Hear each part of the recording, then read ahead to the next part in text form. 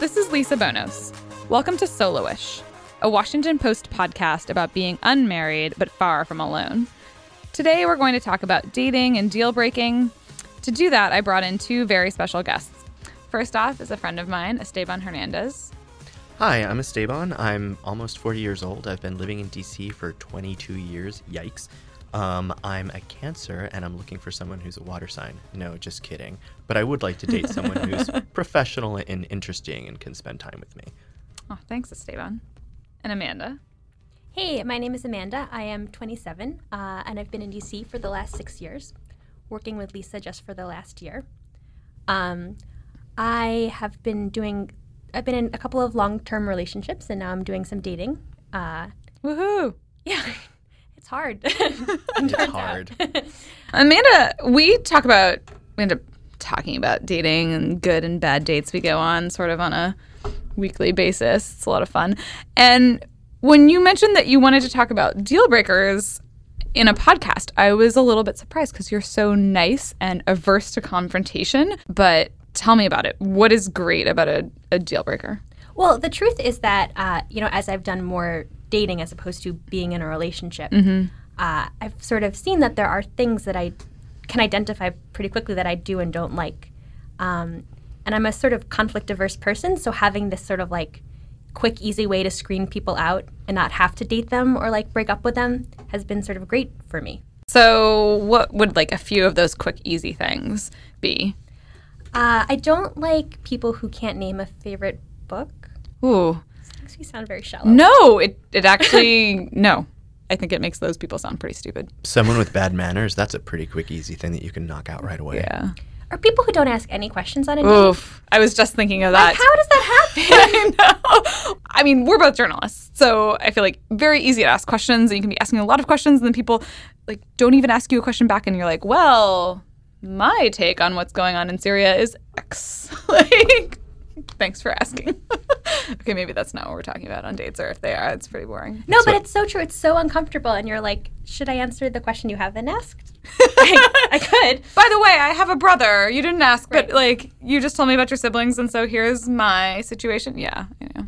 Now, Esteban, Amanda and I are both straight women, and I want to get a male perspective on deal breakers. In your opinion, are gay daters more petty or less petty than straight ones? It's hard for me to compare, but I would say that gay men are a lot more focused on the body and the image and the look. That's a stereotype, and stereotypes exist kind of for a reason. They're largely true. I know that on a lot of dating profiles, there are people who say, like, gym bodies only. I'm looking for someone with abs. I'm looking for someone with a certain look. I don't think I could survive in that. I don't think I can survive in that, which makes dating a little bit more difficult. And actually, I sort of You have a great body, by the way. That's Let's really say nice for of the you to record. say. It's a good thing this is a podcast. One of the things that I look for now is if I see someone who's body obsessed, I sort of like preeminently deal break that. Like, I won't even respond to someone who clearly spends 5 days a week and 3 hours every time he goes at the gym. For one reason, he's focused on something that I'm not going to be focused on, and it's just not me. For two, I like someone who's able to spend some time with me. Yeah. If you're spending all your time at the gym, what kind of time, after work and sleep and seeing friends and whatever, like... You don't want to when work are out we with gonna hang someone out? together? Right. And, that works for a lot of people. I'm not saying it's a bad thing, but that's certainly deal breaker enough for me that I'm not super into it. I mean, there are other extremes, too. I'm sure if I saw someone who's, like, his only interest is sort of putting pie in his face. I love pie, but it can't be something that's like every day. So there has to be a balance. And I think that's, like I said earlier, one of the things that I've sort of realized about myself as I've gotten older is that what I need is someone who's balanced like I am, not necessarily, one extreme or the other. There's not a deal breaker if you go too far like one way. It's just sort of like, are you somewhere near where I am? So that you can fit your lives together, right? Because ultimately that's what we're all looking for, exactly. right? Is someone to fit our lives to. Yeah. It's interesting, though, the idea that, like, you think in profiles there's, like, these sort of explicit articulations of deal breakers. Whereas I feel like straight men are also more interested in appearance than straight women. Yeah. But I feel like you would never see in a profile, like, large-chested woman only. Because that's just, like, not societally acceptable. Yeah. So it's interesting that that gay men sort of Is it like it's acceptable to be that focused on image? I think, it depends on who you ask. Certainly a lot of my friends are like, oh, God, he's looking for musk only. How ridiculous, ha, ha, ha. But at the same time, I'm sure there's subsets of guys who I don't even know because they're not looking in my direction, who are, who only look at the guy with the 8-pack abs and the like chiseled jaw and whatever, which is totally fine because if that's what you have to offer and that's what you're looking for, then great. But at the same time, again, if I see these guys anywhere, I'm probably going to rule that out. And I also think it's different how you meet someone. I mean, if you're looking at an online profile, I feel like you can say things like, musk, 8-pack, whatever it is that you're, or, the other way, only bears, only, big guys, whatever it is, whatever your jam is, whatever you're looking for. Whereas when you meet someone through friends, when you meet someone at a bar, when you meet someone at, some social event, I think people are a little bit more open because it's hard to immediately shut someone down to their face. Well, you're also seeing the whole person versus just these characteristics and photos. Exactly. So if a deal breaker is coming up with someone, do you kind of tell them this is a non-negotiable point? No. You don't tell them you're getting deal broken up with. No, but I think it sort of helps me to be able to sort of like frame what I do and don't want and to feel like I can have a position on someone. It's also nice to be able to discriminate like that first date.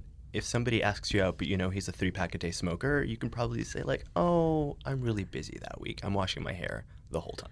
You don't say, I'm sorry, I don't date smokers? I guess it depends on the context. I mean,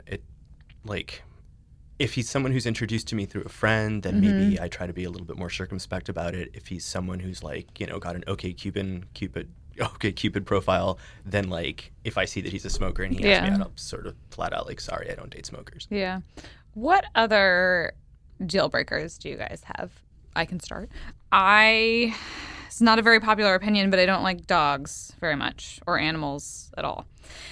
Partly because I'm allergic to a lot of dogs, like small ones, sometimes okay, and I just think cats are lazy and a waste of space. And Esteban, you can yell at me for that one. I have a cat, and it is lazy and a waste of space, but I love it anyway. So if I see a guy's profile that's full of, half the pictures are with his dog, and there's mention of what a dog person he is, I know we're probably not going to hit it off. But I'm curious about yours. Amanda?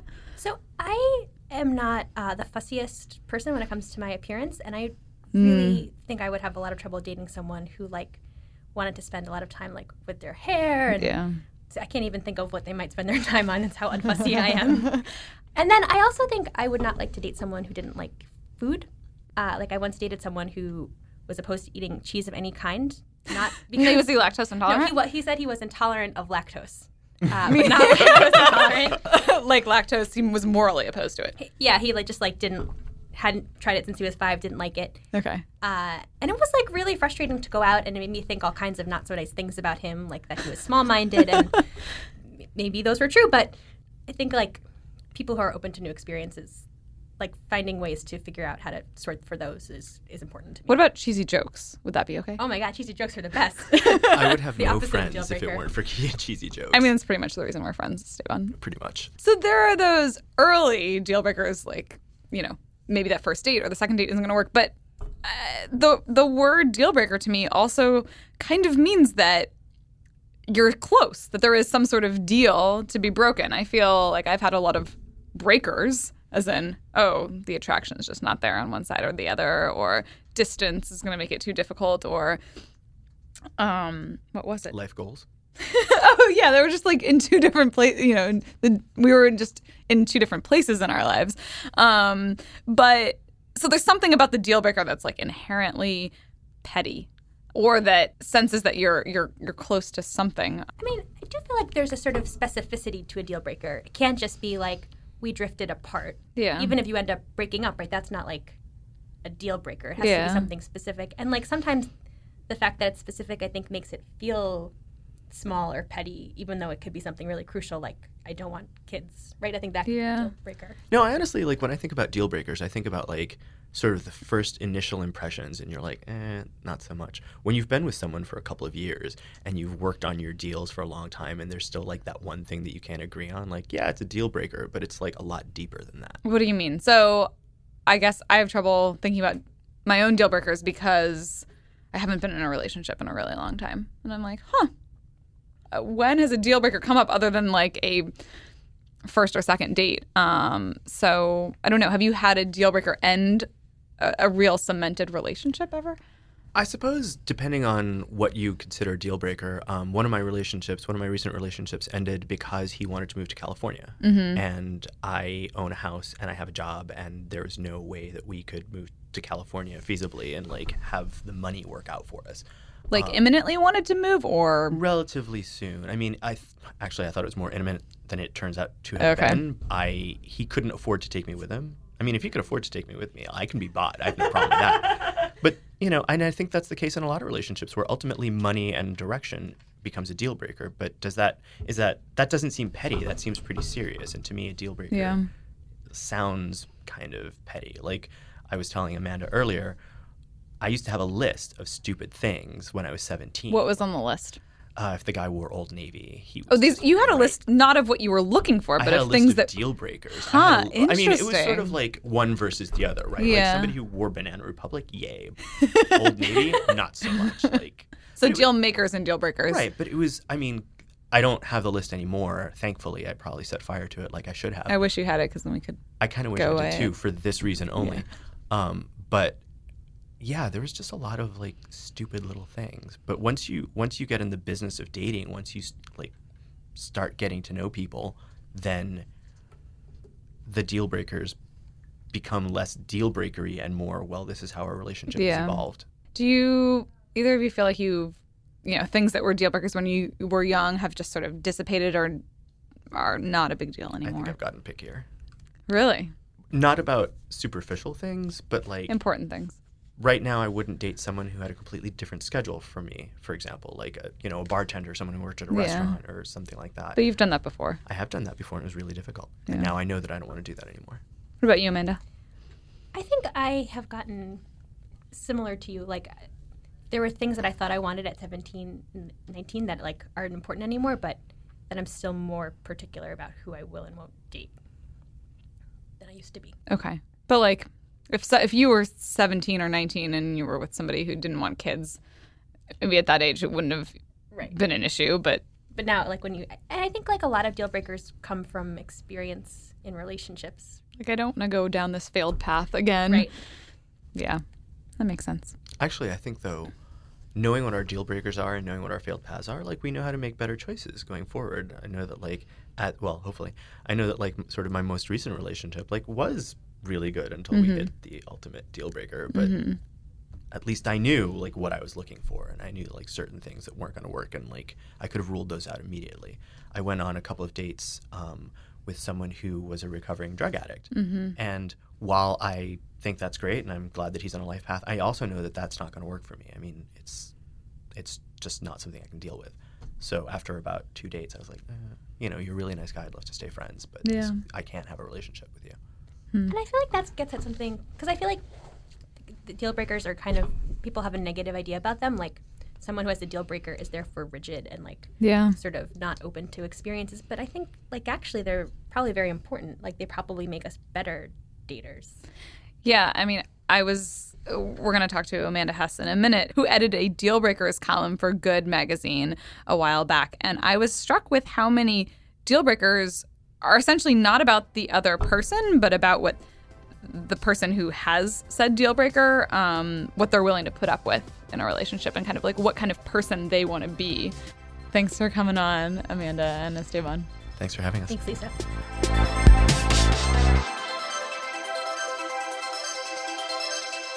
Amanda Erickson is still in the studio with me, and we're going to invite another Amanda on the line, Amanda Hess, who writes about internet culture for Slate and used to edit the Deal Breakers column for Good magazine back in 2011 and 2012.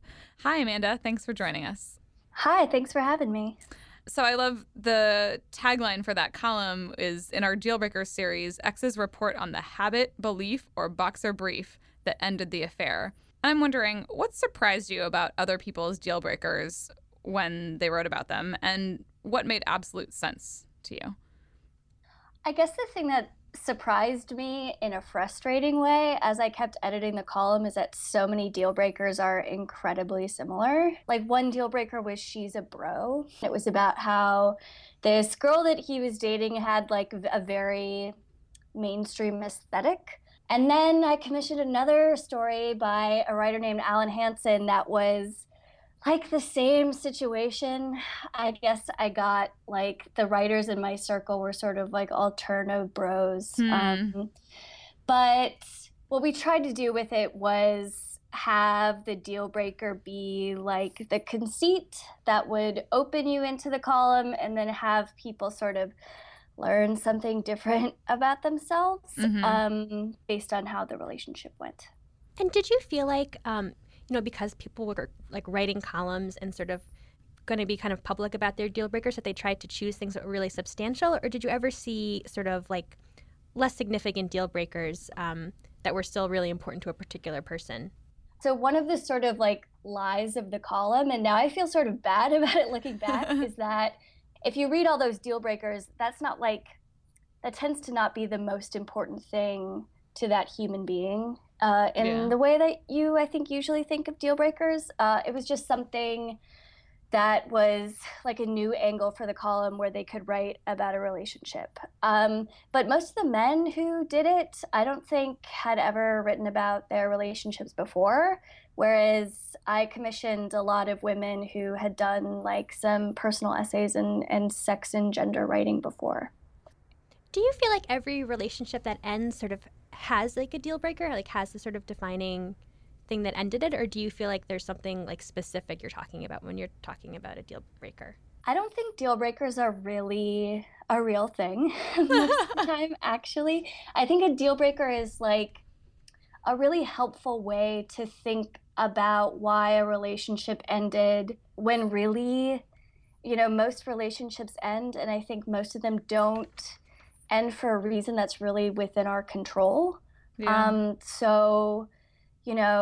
Thinking back on a relationship, I think this is why relationships make such easy fodder for personal essays, is that there's this clear narrative to them. There's a beginning, a middle, and then an end. And I think the deal breaker gives us a kind of sense of control over the end of a relationship, and helps us think about what our values are and what we might want to look for in our next relationship. But I think it's more of like a narrative conceit that people use, which I think is fine. I think we do that in so many parts of our lives. But I think it tends to be more helpful for processing a relationship than really figuring out who you're compatible with. Yeah, I noticed that in just reading some of the columns yesterday, and it was a beautiful day out, and I just wanted to sit and read about other people's relationships.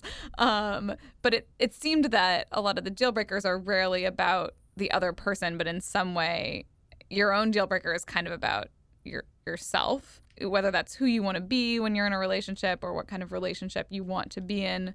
I was struck by, there were a few about animals, a woman who had a cat and her boyfriend was allergic to cats and they couldn't get over it. One by a woman who wrote about her boyfriend who didn't give compliments, and that eventually became a problem.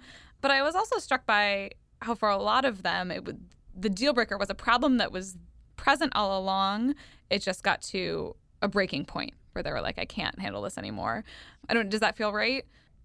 Yes. I think it's interesting. Like when you're editing a column like that, you're asking writers to be really vulnerable about themselves, but they're also revealing like really intimate things about another person who has like no control over the process. Yeah. And I think partly for that reason, we really wanted to focus more on the experience of the person who was writing the thing. And also like I really tried to force them to blame themselves, I guess is the easiest way to put it. Instead of, I didn't want to publish a screed against some random person. A complaint, a lot of complaints about somebody who didn't get a say. Yeah. And actually one of the things that I would have loved to have done and never got the chance to do was to publish two from the same couple. From different perspectives. I think like there were probably a few that we published that it was as if they were kind of writing about each other because they were in different roles. But I never got the chance to do the couple, which would have been so interesting. Deal breakers, I feel like, are sort of the ideas that they're sort of like we come up with them and then we break them all the time. Can you think of experiences or times when a deal breaker has vanished, or like, and when that happens, like, what do you think is going on?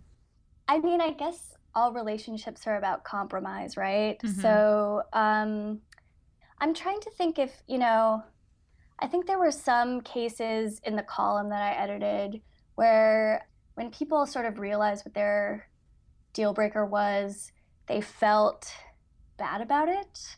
And I think that's probably for many of those people, like those, specifically the really aesthetic deal breakers have sort of fallen away as people have gotten a little bit older. Yeah. I noticed that a lot of the columns weren't focused on aesthetics, and I was impressed by that.